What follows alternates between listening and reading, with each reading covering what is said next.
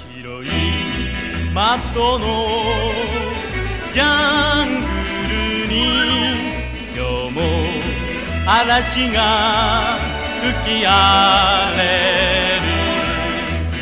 る。ルム用の悪党に正義のパンチをぶちかませ、行け行けタイガーマスク。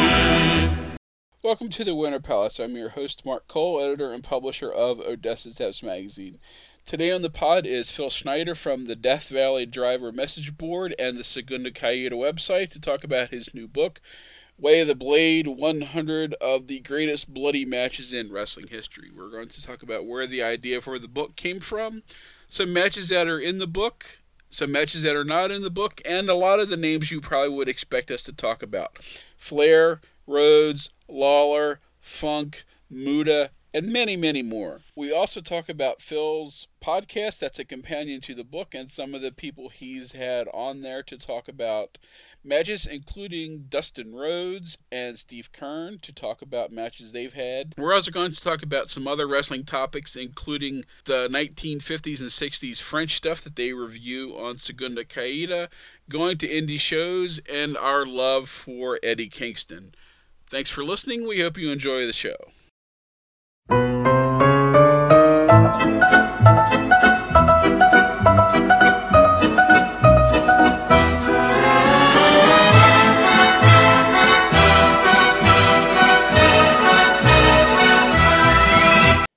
Welcome back to the Winter Palace. I've probably known, or at least known of, our guest today since before there was a World Wide Web, in the early days of online wrestling fandom and discussion, on something called Rec Sports Pro Wrestling.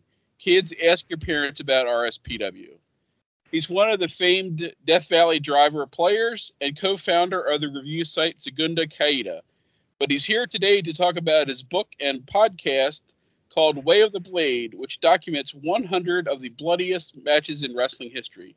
Please welcome to the show, Phil Schneider. How you doing, Mark? I'm good. Doing good, buddy. Thanks for having me on. I appreciate it and looking forward to chatting. Yes, RSPW, good Lord. That was a long time ago. Well, I mean, I think you're like slightly younger than I am, but I remember the first time that I found the news groups, I was like a sophomore or junior in college. So that would have been like 91 when I started working at the newspaper.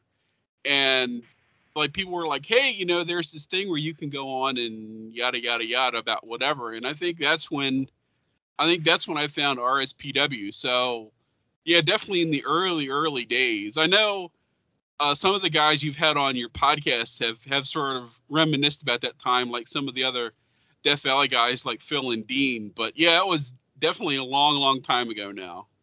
Yeah, I think I got on there and then started selling. There was a Japanese video store in my neighborhood, and not too far from me in California, and I started getting Japanese tapes of like New Japan, All Japan TV, and then I started trading those on RSPW.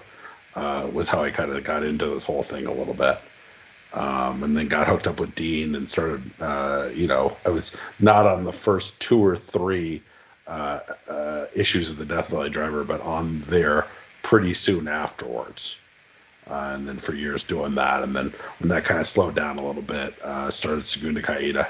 And I've been doing that for a good decade plus, easy. And we've been, doing it daily on Segunda Caída reviews every day for 6 or 7 years now. So we got a big backlog of things that I and Eric and Matt and Tom have been writing on there. So that's kind of, and then I kind of pitched John Snowden, who also may be like an RSPW guy from may go that far back too, on the book, and that's come out a while ago and had some pretty good success. So I've been pretty happy with it.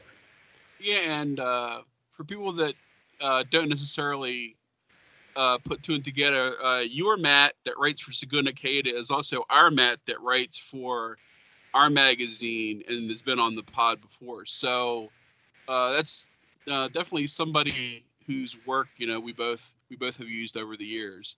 The book, like we said, is 100 of the bloodiest wrestling matches in history.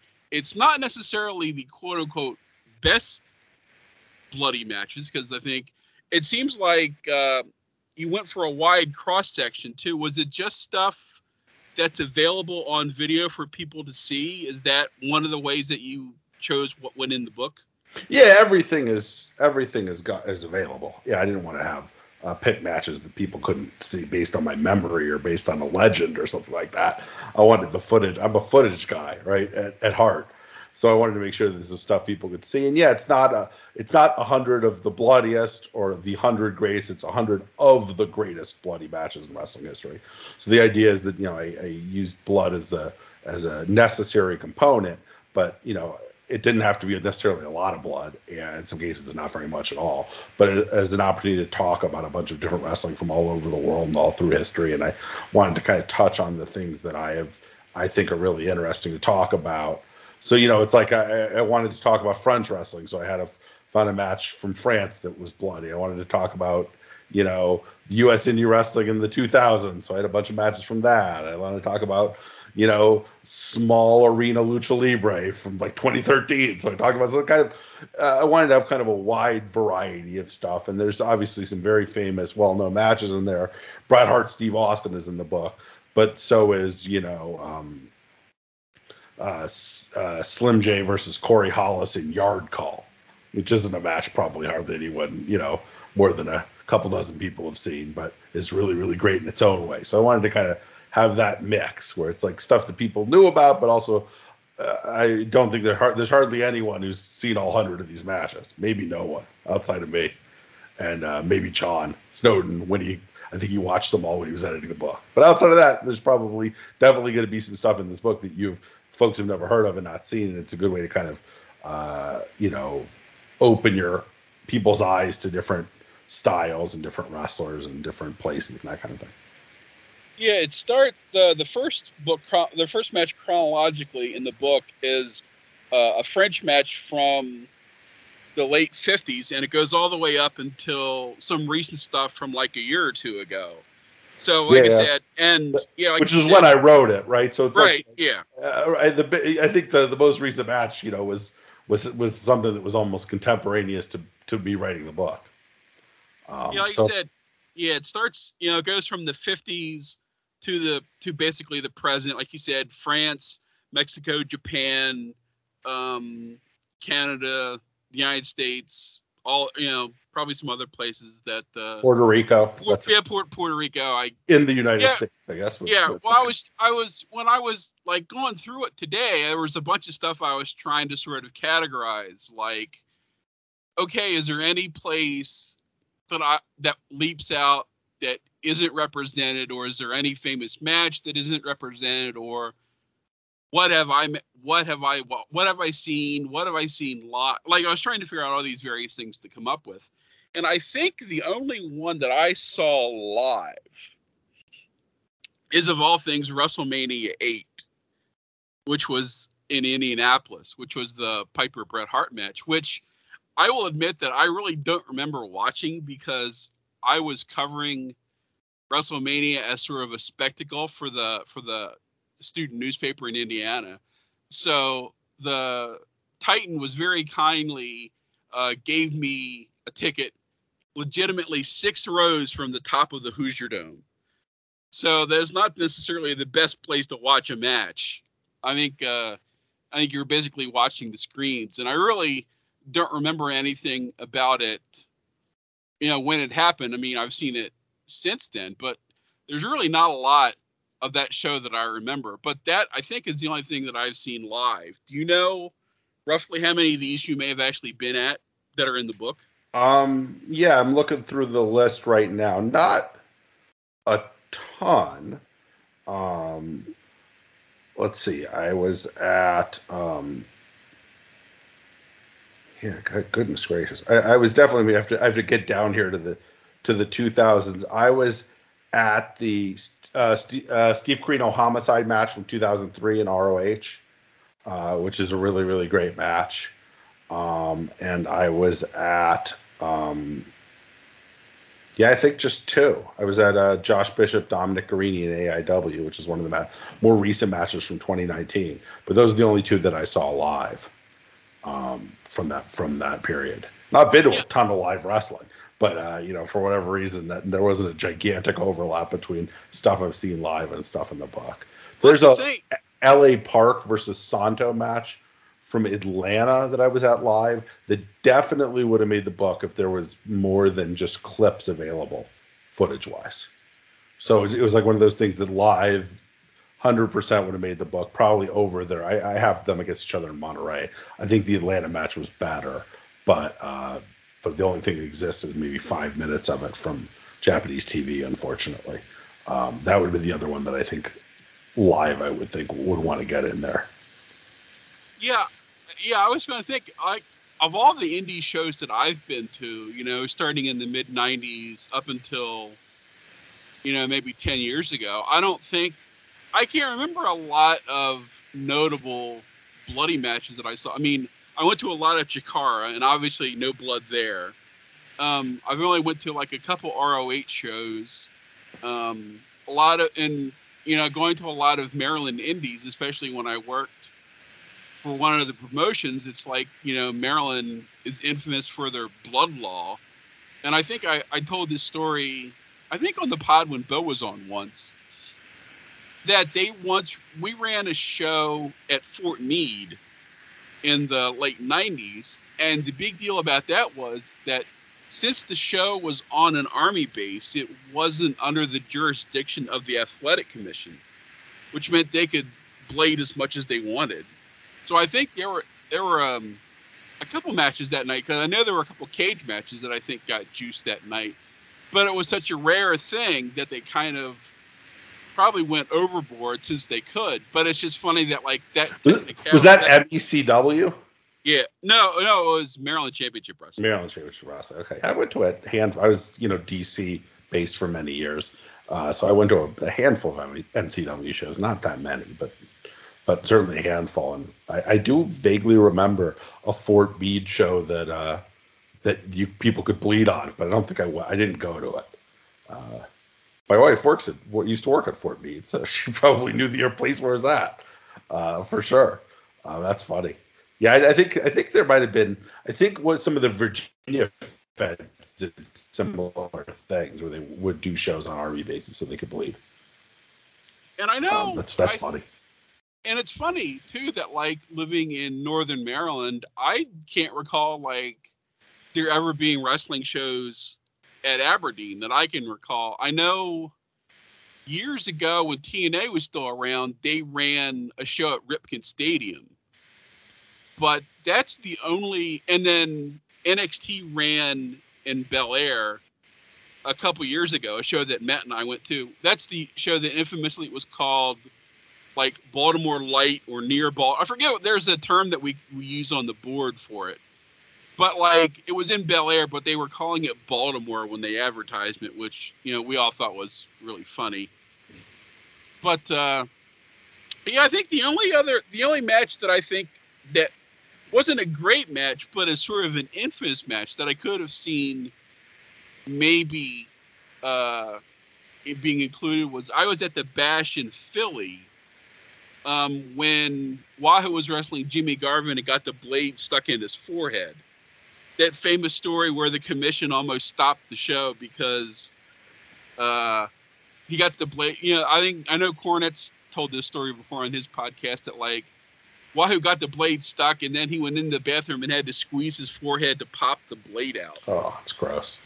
Yeah, I mean, I didn't really include like, matches that were just famous for accidental, like, like I didn't have like, Fonzie Beulah isn't in this book, right? The mass transit incident isn't in this book. I wasn't necessarily just looking for the goriest things that I could find, right? I don't have a ton of like new age deathmate matches, in here. It's not like there's not a Nick Gage match, probably should have been, but there's no John Wayne Murdoch or Matt Tremont matches. These guys who are sort of your new age death match wrestlers. So I mean, it wasn't just like, oh, can I find a match where somebody almost bled to death?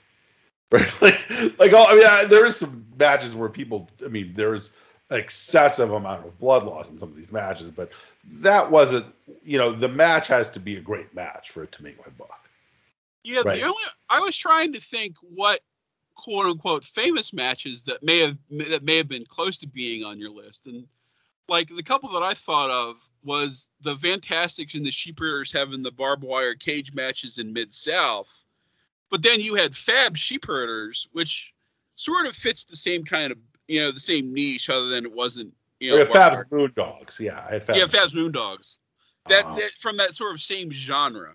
Yeah, I probably could have had a Sheepherder. I mean, I certainly if when you do a book like this and you're finished with it, you immediately think there's 10 things you could have done differently, and sometimes you just got to put the thing out there and let it live and die on its own merits, right? But I definitely was thinking, oh man, I could have had this or I could have had that. There's some really obvious ones that I've thought of since then. There's no Chigusa Nagayo Don Matsumoto match in this book. There really should have been. I don't have Duggan DiBiase with the tuxedo in the cage. That should have been in there. Just things made it or didn't make it. I'll probably do at some point a volume 2 that'll cover all the stuff that I missed. Yeah, the other one you mentioned Duggan, that I guess because it wasn't really a match, it was more of an angle, was like the UWF title tournament when Duggan got his head ran into the post by the gang, and then he ends up having to wrestle Gordy in the finals. But that's a tournament of, it's one of those things of all the Houston footage that we now have. I don't know if that exists in its entirety. I know that's something people always wonder about. Yeah, and I had a fair amount of Houston. I mean, Houston was a real gold mine for this stuff during that period where we had NWA Classics was releasing this lost Houston footage. There's a bunch of that in the book.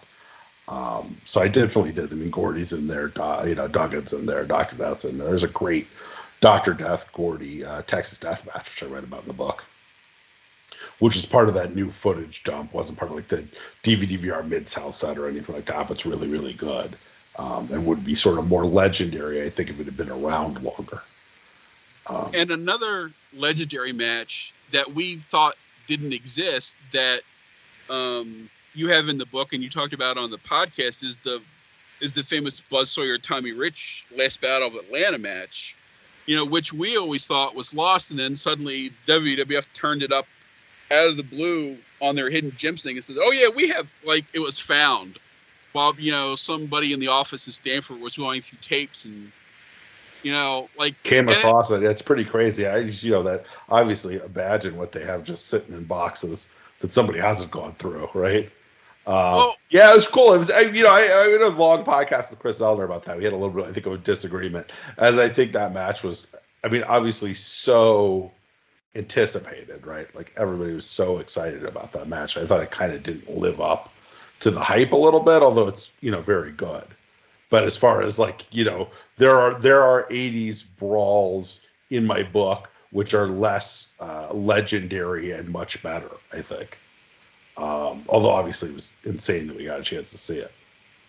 Well, that's, again, when you're picking and choosing what to put in the book and you want a cross section, like there's only so much Jerry Lawler Memphis you can put in the book, and Lawler didn't bleed a lot in Memphis. He was like the weird 80s babyface who didn't bleed that much. So it was like, there are all these great Lawler matches that just don't really have juice in them, even though you kind of think that they would have. Like, he doesn't bleed in either Dundee match. So it kind of Lawler, Memphis is like, I wish I could have put some Lawler in there that my sort of arbitrary criteria didn't fit. So I just have the one Mantell match, but Lawler didn't bleed in a lot of his great. I guess I have the Idol match too, but Lawler wasn't a big bleeder, especially for like an 80s babyface, right? Compared to like Cologne or Dusty or even Hogan. Yeah, well, I guess with Memphis, he sort of had enough other people on the card that if you wanted juice, there were people to have it. And speaking of, there's a great sort of hidden gem that people may or may not know about. Is the Marlon Tommy Gilbert match. Oh yeah, I actually am dropping. I don't know when this is coming out, but by the way of Blade with Eric about that match. We talked about that match for like an hour plus for a 7-minute match. Yeah, that match is incredible. It really is. I mean, we're doing the pod on it. Obviously, again, I watched it again. And usually, when I'm doing pods, I'll actually have the match on my computer and kind of glance at it while I'm talking about it. Since that match is so short, I probably watched the match like 8 times. Last night is when we recorded the pod, and it's just like it's. I was describing the pod. It's really like a perfect wrestling match. Like everything about it is just absolutely. You could not have done the things they did better. I love that match so much. But yes, it's just great. We just 2 old guys past their prime, taking their boots off and smashing each other in the head with it. And speaking of old guys beating each other up, there's a lot of more modern Mexico independent stuff that has a lot of old guys beating each other up, including, probably everybody's favorite Black Terry, since we all know Black Terry Jr., since he used to, shoot so much stuff and put so much stuff online. There's all this great stuff. It's even funnier. You think about him filming, his 50 or 60-year-old dad having these insanely bloody matches on these Mexican independent shows for like the last 10 or 15 years. I mean, Black Terry is 69 years old. That's how old Black Terry is. So, the Wotan match in my book, he was like 66 in or something like that. And he had a match with Ricky Marvin that's this year, which we have in our top 5 for match of the years. That's a similar kind of bloody brawl. So he's still doing this at almost 70 at like a really high level, which is just completely insane when you think about it. But yeah, I have 2 Black Terry matches in the book. I could have had 15. But, at some point you don't want to you kind of have a thing you want to say about Black Terry, and you obviously don't want to repeat yourself by putting in, I also got to put in Black Terry Arrow Boy, and I got to put in Black Terry Dr. Cerebro. He's just a guy who had this incredible, almost 15-year run, all of it after his, he turned like 55, where he's been like one of the best brawlers of all time. And you would imagine he probably had some good matches in his 40s, right? Like, but it's just that stuff you don't have footage of. Like, you just assume that, it's not like he got good at 53, right? Probably 5, but we don't have those matches. But yeah, Black Terry Jr. His son is like the like the Martin Scorsese of the wrestling handheld. He's like this weirdly brilliant filmmaker, and he shows to these independent lucha shows and records these incredible matches. And I've got there's a couple matches. There's also matches that his father isn't in that he recorded, which is in the book. There's a 6-man from Zona 23 and a Trauma 1 mask match that are both his recordings as well. Yeah, Terry's a great guy. When we did the Lucha issue of the magazine a few years ago, he was nice enough to let me license some of his photos to use, so to go along with like the interviews that we did with Hechicero and Zeus's and that kind of stuff. So Terry's definitely been a friend of the magazine. Another old luchador that is a friend of the magazine, that I heard you recently got to see live, and that is Negro Casas. Yeah. I got to see Negro Casas live in Colorado. I've seen him live a couple times in Colorado, but relatively recently against Rocky Romero, and he's still really incredible for a guy who's, again, also in his 60s. There isn't like a really legendary he's kind of in the book in the sense that I covered the Negro Casas El Hijo Santo El Dandy 3-way hair match, but that's basically an El Hijo Santo El Dandy match. Negro Casas is in it for the first 5 minutes. But yeah, he's incredible. Although not a guy I really think of as like a giant bleeder from Mexican luchador. That's a culture that's got some really great bleeders, but I can't really think of like an iconic Negro Casas bloodbath. But yeah, an incredible performer. Like I've seen him live a handful of other times. I saw him live in Mexico, and he's like one of those guys who's just so electric that you just want to watch. There'll be wrestlers in the ring, and you'll just be watching him on the apron because he's just like, I just want to see what he's doing on the apron. I don't even really care about what's going on in the way. Even if the guys in the ring are incredible, it's still just like I want to see how Negro Casas reacts to them more than I want to see what they're wrestling at. But yeah, love Negro Casas. One of the 5 greatest wrestlers of all time, probably. Yeah, a couple years ago, I had been talking with Sam Adonis about maybe helping him put on one of his lucha shows in Pittsburgh, and I was going to like help fly in some guys, and like Casas was like the first person I sort of didn't care about how much it was going to cost. I was like, if I could bring Casas into like a show on the East Coast for us to see, but unfortunately that was during a time when he didn't have a visa. So, or it expired or something or other. So like he was like somebody that wasn't on the list. And then as it turns out, that show probably wouldn't have been happened anyway, because as it turns out, that was like the week after lockdown started. Oh jeez. Yeah, I don't know. It's like these shows I go to in Denver. There's a lot of lucha in Denver. Weirdly, like there's 4 separate. I've been to shows of 4 separate, completely separate promotions that sometimes run against each other, and they're all bringing fly-ins. But I get the sense like if you're working like a lucha show in Denver, for, with that's run with mostly almost everybody, there's like I don't know how many of these guys have visas. I just get a sense that they just bring them in because Negro Casas. I mean, I saw Negro Casas. I know he's got a visa now, but I saw him like 2 years ago and 3 years ago, and he didn't have a visa then. I just think they just come with the assumption that these are so off the radar of white folks that they can kind of get away with coming in without visas, whereas something like bigger, more mainstream, they might not be able to do.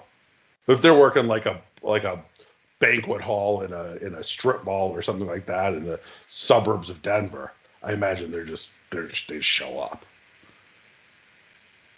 Yeah, we mentioned a couple of times that you're doing a podcast that goes along with the book, and you've had a bunch of people on.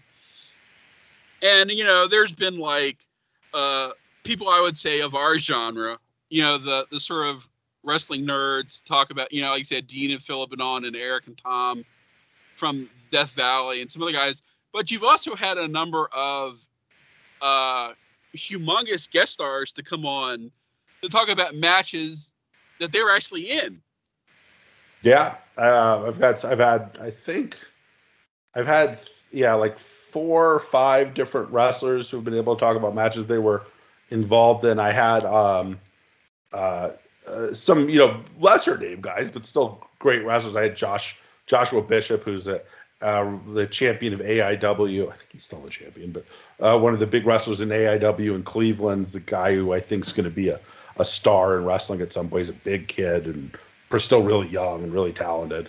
I had him on to talk about his match with Dominic Garrini, which was an I Quit match that they held WrestleMania weekend. I guess 2019, that I was happy to go out live, and it's really, really great match, really crazy match. I had Reverend Dan Wilson, who's the leader of was a great Southern manager. He manages is back in wrestling. He was retired when I had him on the pod, but came back soon after, manages Tank. During Tank's sort of run in the Indies, but was a manager of the Devil's Rejects and NWA Anarchy, and then and I had him on, and Jeff G. Bailey, who's also sort of a legendary manager in the Southern Indies. Had them both on to talk about a couple of War Games matches from Anarchy. And then I had Steve Kern on, who talked about that Fabulous Ones Moondogs match, and then he just told a dozen insane stories about his career and bloody matches he's been in. That's a real wild one. And then I had Dustin Rhodes on to talk about the Dustin Rhodes Cody match, which was really awesome. Chance to talk to him. That was kind of, one of the first big things that I did that people seem to remember from those old message board days was the Dust of the Day post that me and Tom did. So getting a chance to actually talk to Dustin Rhodes for an hour, and it was a real treat. Yeah, the Steve Kern pod is the one that I told people to go listen to, because the story that he told about how he almost bled to death, and the way he told it was such a great story. It's not, and he came out of it okay, more or less. But like to hear him tell that, that's a great story to hear about. And again, when you're talking about a book about bloody wrestling, sort of what can go wrong in one of these matches if people aren't careful and lucky, or a little bit of both. Yeah, no, that he told.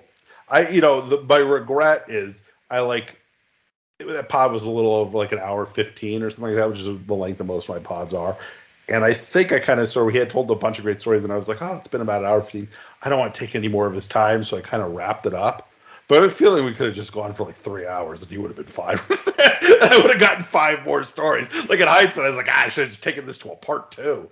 It just kept the microphone running on Steve Kern and just let him riff, because he was crazy. Yeah, I mean, that story about him almost bleeding to death when he lost his blade and then Jonathan Boyd bladed him was just nuts. I can imagine Jonathan Boyd do it. I wouldn't let Jonathan Boyd water my plants, much less cut me in the forehead with a razor blade. Yeah, he told it. I think Boyd is one of those people that I would probably put in the category of like Sullivan and Abby, of guys I don't want to like say, yeah, you go ahead and blade for me because you're much better at it. And Lord knows what might happen. I don't know if that's ever a good idea. Having somebody else blade you. I mean, that's always like some of your biggest bloody wrestling accidents have been other people blading them. I did a pod in the book talked about the Akira Hokuda Shinobu Kandori match. I talked about that with Daniel Makabe. Is a great independent professional wrestler, and we chatted about that match. And that match is kind of famous for some reason. Hokuda had Wally Yamaguchi blade her. Who knows why? But and she like just absolutely, puddles of blood all over the ring. The Beulah Fonzie match, which is sort of famous, he's never met in the book. It's not a good match, but where Fonzie almost bleeds to death. I think he had somebody blade him too, the ref or somebody. I think the secret is you always got to blade yourself. Don't let anybody else judge the appropriate amount to cut your forehead with a razor blade. You gotta go for it, right? You got to do it yourself. DIY. Having somebody else do that always seems like it's a mistake. Yeah, that was something I was sort of wondering about. I was flipping through the book, and I was sort of wondering, like, how many of these matches, like, actually got hardway juice versus how many. I assume the majority of them were just the normal way with the blade, but I wonder how many of them were just guys beating the crap out of them so badly, or knowing the tricks on how to bust a guy open. Like probably using the knuckle trick that everybody always talks about. So the Japanese, a lot of I think all the shoot matches, the Japanese shoot style matches in here are hardway blood. So Nakano Funaki, that's a broken nose. Fujiwara Yamazaki is like a bloody mouth. Ishikawa Ikeda is a bloody mouth. I think that's legitimate. I got the sense the Tenro Fujinami match from the Dome show, I think is that's an accidental head clash thing. I'm trying to think of what other ones.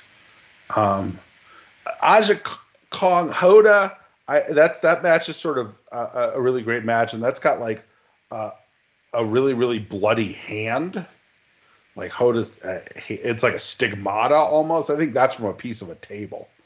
I'm trying to think of some other ones that weren't blade jobs. Those are the ones I can think of off the top of my head. Where it was just like that was just an accident or something like that. Yeah, no, it could be low-key. Chris Hero from PWG is a broken nose. This just low-key, kicking Chris Hero right in the face and breaking his nose. And I think there's also Hero Kingston is a broken nose too. That's like based on like a flying chair. So every once in a while you get those. I saw that works too. Yeah, I saw Kingston bloody up Shane Storm on a Chikara show, which is obviously accidental because there's no blood in Chikara. But I don't remember if it was like from the back fist or whatever. Yeah, he breaks his nose. That's a great match. Yeah, because I remember we were sitting there in the front row, and all of a sudden, like, like Storm's leaning over the top rope out of the ring, and like you just start seeing it drip out, and we're like, oh boy, you know. Everybody now knows how great Eddie Kingston was, but you know, it used to be, you know, those of us going to the Indies back, you know, in the mid 2000s knew how great he was there. So it's great that he's now gotten on this stage where more people can appreciate his talent. Yeah, he's had a hell of a year. 2021 was, I mean, he had some incredible matches that year for a guy who's been around for as long as he's been around, to kind of be peaking, you know, at age 40, and having these just incredible matches on TV, you know, or pay-per-view with CM Punk or Bryan Danielson. I just, you know, I love Eddie Kingston. It's one of my all-time favorite wrestlers. So it was really thrilling.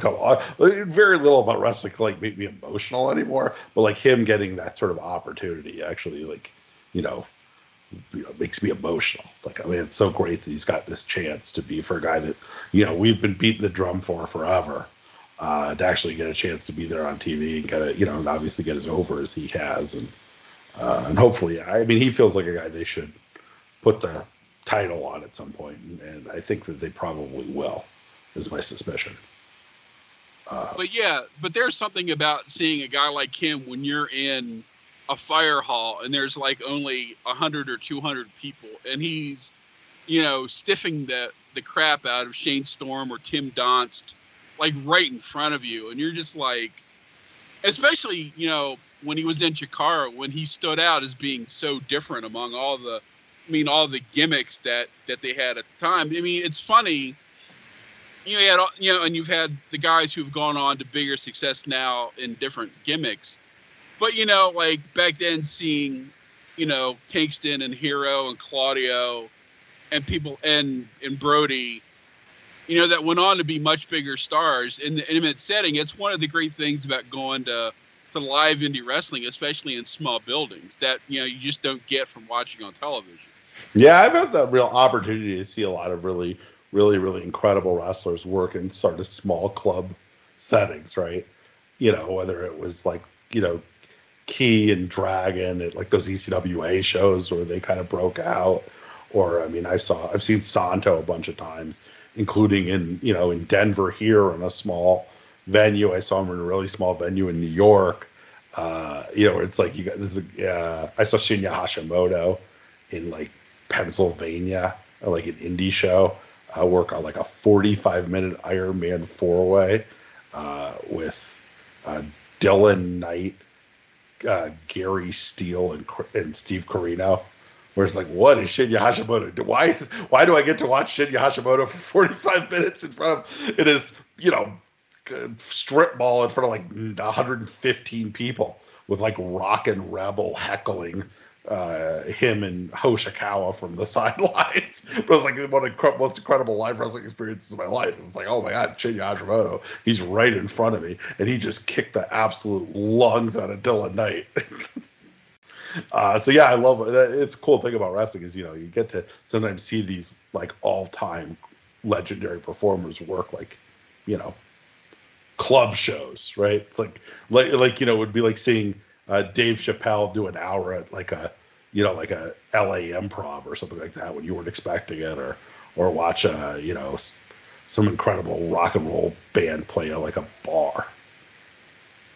Yeah, see, that was a good thing about being in like a college town that was sort of like big enough, like Bloomington, that you would get famous people, either sort of older acts or, you know, people that I had no idea who they were when I saw them then, but there was a club that was famous for live music there, that I think when I was like a sophomore or junior in college, we got to see Richard Thompson play like an acoustic set just in this bar, and you're like, you know, what is Richard Thompson doing, you know, in Indiana in like 1993? But hey, he's here, and like I got to cover it, so that was cool. We're seeing They Might Be Giants, you know, like when they were on the Flood tour, that was cool. But yeah, it's the same kind of thing where, you know, if we dare call wrestling sort of performance art as opposed to sport, you know, that like, yeah, getting to see it live is different than watching it on TV.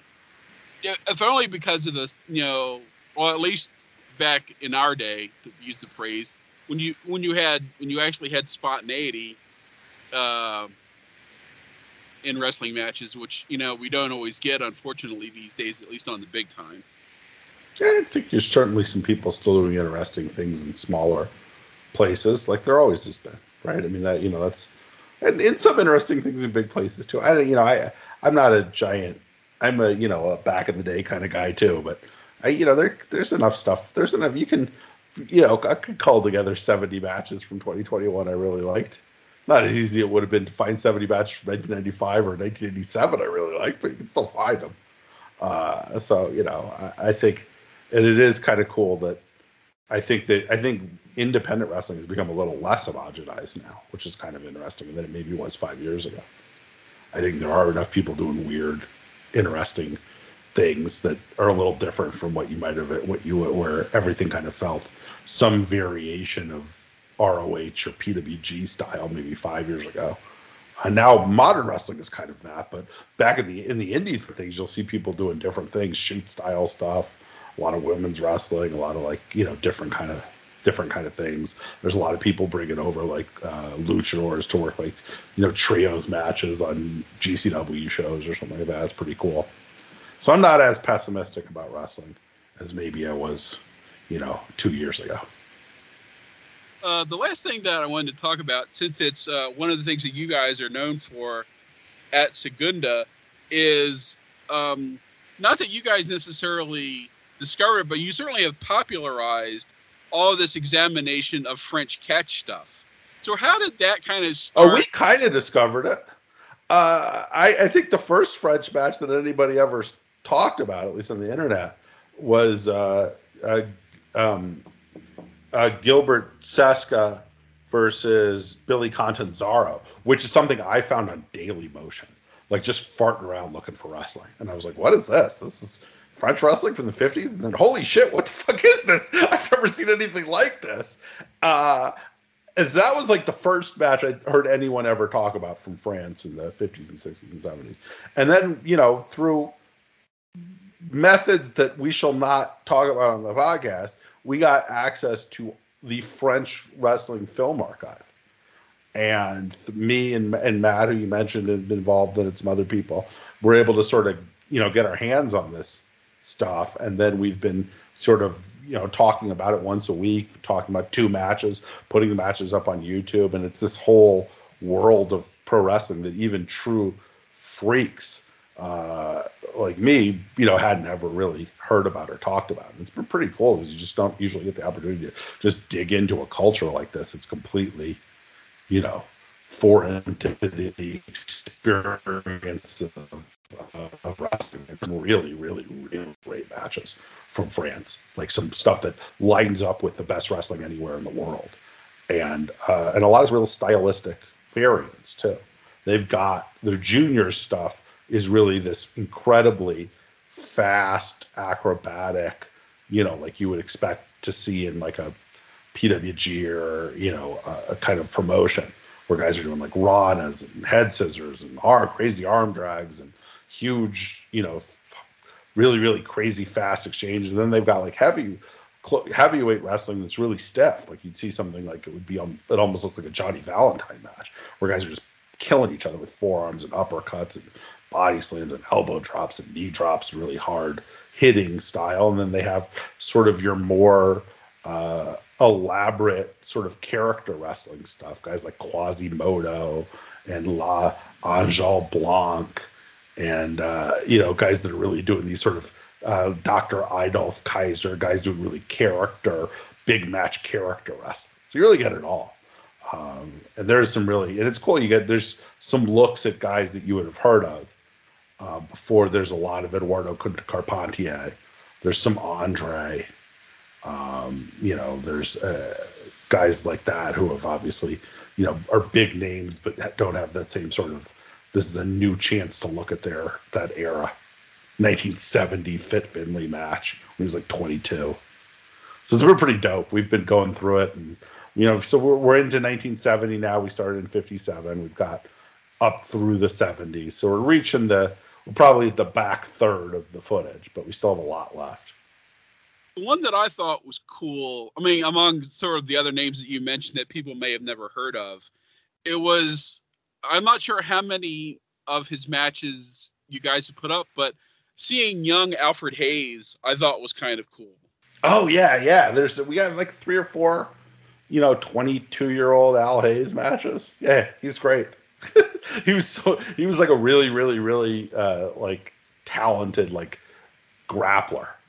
Like really, like a Blue Panther or Regal, like a really like fast reversal guy, kind of, really elaborate mat wrestling stuff that is really, you watch it go, oh shit, this guy was incredible.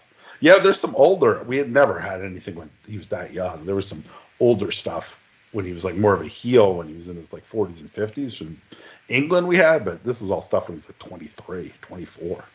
Handsome, like doing fast exchanges. Yeah, there's a lot of that. I've kind of forgot about Ali as we're talking about the rest of the people had heard of, but he's great. And then there's, guys that I don't think anybody had ever heard of before, but like guys like Inca Pirano and Tony Oliver and, Gilbert Seska and guys like that who are, you watch enough of their footage, go, okay, these guys are all-time great wrestlers, like legendary wrestlers. And we just didn't know a lot of them even that they existed. And here they are. Here's a bunch of enough footage of them to get a sense of what they're like, which is really cool. That's what I always tell people. I said, if you're disenchanted with modern stuff, I'm like, there's always stuff out there that even people who have been around as long as you and I and people who have even been around longer, I'm sure there's plenty of stuff on the internet that like even like Dave or Dr. Lucha haven't seen before that has been unearthed or just nobody ever knew about, or somebody finally got the tapes converted of, we've now been seeing some of this Dez UWA promotion stuff out there that Joe Dombrowski's been putting out. And, Les has some Southeastern stuff that, he's put up that they've put up over the last couple of years. So it's like, even if there's nothing you like now, there's always older stuff that you can find, or there's new stuff from places you haven't heard of that, you can find online now. That it's like it's a treasure trove if you're a fan of the business. No matter what kind of taste you have, there's always stuff to watch. Yeah, what's one thing we do every Friday on Segunda Caída? A new footage Friday, where we basically try to find things that we think have unearthed that were not out there before, like they weren't people's tape trading collections or whatever. And we've been doing that for a couple of 2 or 3 or 4 years now. And basically every Friday it's like, okay, here's a match that we certainly didn't think was out there before. Was it handheld or whatever? And it's been pretty fun. I mean, like last Friday we did the one of those big MSG shows from '83, which they hadn't been put up before. And then before the week before that, we were doing like Panamanian Lucha. I mean, from Panama, put up a bunch of Lucha Libre from Panama. I've never seen Panamanian Lucha before, but it's pretty good. And like this week, I think we've got there's a MSG Andre the Giant Snuka versus Schultz and Piper tag that hadn't been out there in anything but clips before, that got put up on the network. And then we're putting up a Commander Bolshoi, who's a Joshi wrestler. She put up a bunch of her matches on like a YouTube channel that hadn't really been out there before. Do one of those. And it's always, you can always find like cool shit that even people like me or Eric or Matt, who've watched so much wrestling, can find stuff that, okay, we hadn't seen this. Well, it's funny. A couple years ago, I was at a convention in Richmond where I was set up, and Cornette was there and JJ was there amongst other people. And I asked both of them at the time, do you know, is there more Crockett Cup footage from the first year? I said, because, Crockett put out the tape, but the tape was only 2 hours long, and it was almost all clips, except for like maybe the last couple of matches were mostly intact. And both of them thought there wasn't. And then like 6 months later, the WWF puts out like 4 hours of it. And I'm like, which is something I had wanted to see, forever since it happened. And there was two guys who were in the office that didn't think it existed, and it turns up. So you just never know. Yeah, I assume that eventually, it might take for a long time, and eventually, all this stuff will sort of float to the top. Whether it's the network deciding they want to put some of the Omni stuff that they almost assuredly have on tape out, or somebody lighting a fire over whoever has control of the rest of that Houston footage and getting them to put it out. Or I think there's stuff in the Televisa TV vaults from Lucha stuff that we haven't seen. And yeah, it's cool. But I mean, there is I've said this before, I think I even wrote this in the book. There's no unseen Martin Scorsese film from 1972. Right? Yeah. Like they're there's no like Bob Dylan doesn't have an album from 1968 which is just sitting somewhere, but there are Harley Race title defenses from Houston which we know exist on tape, and we know are sitting in Billy Corgan's a box of Billy Corgan's garage or whatever, and hopefully eventually we'll get to see those. Cool. Phil, I want to thank you very much for doing the show today. As we've said, Way the Blade is out now. You can get it, wherever you get your books, whether it's online. I don't know, about brick and mortar, but you can certainly get it from Amazon. You can certainly get it digitally. You've got the pod, where, like we said, you've had Dustin on, you've had Steve Kern on, you've had a bunch of us talking heads on. Tony Khan. Yes, there's somebody. Speaking of Death Valley Driver alum, as it were, that right, sure. Little did we know that when we were posting 20 years ago that somebody who would own a wrestling promotion was also posting on there. Yeah, he's deep into it too, man. I talked to him a little after the pod. He was like talking about old threads from like 20 years ago. He's like, he wasn't just an occasional Death Valley Driver poster. He was in the weeds, for sure. It's good. But yeah, we got the pod, got Segunda Caída. I wrote something for The Ringer a couple weeks ago on some of the great ROH matches on their closing, and was on the Masked Man pod, which is David Shoemaker's thing. So I'm keeping my fingers crossed that I'm going to do some more work for them coming up next year. So yeah, I got big things. Easy to find. Is it official that you are doing the Dustin of the Day as a book, or is that? Yeah, I got a contract for it. We'll see what format it eventually ends up being. I think that's a little up in the air, but yeah, we're doing it. I'm writing it right now. Tom's writing, so that should be out hopefully. I don't know, maybe sometime late next year or early 2023. Well, that's cool. Yeah, I mean, I don't know if you can go on the board and still find those anywhere, but found some of them. We found some. We were definitely some that we couldn't find. So there'll be some old ones that we'll probably do some rewriting on or some editing on, and then new pieces as well. Cool. Well, thanks a lot again, Phil, for your time. Everybody, check out Phil's book and definitely listen to the podcast. Go watch some French Catch Wrestling too. Thanks again, and we will talk to everybody next time.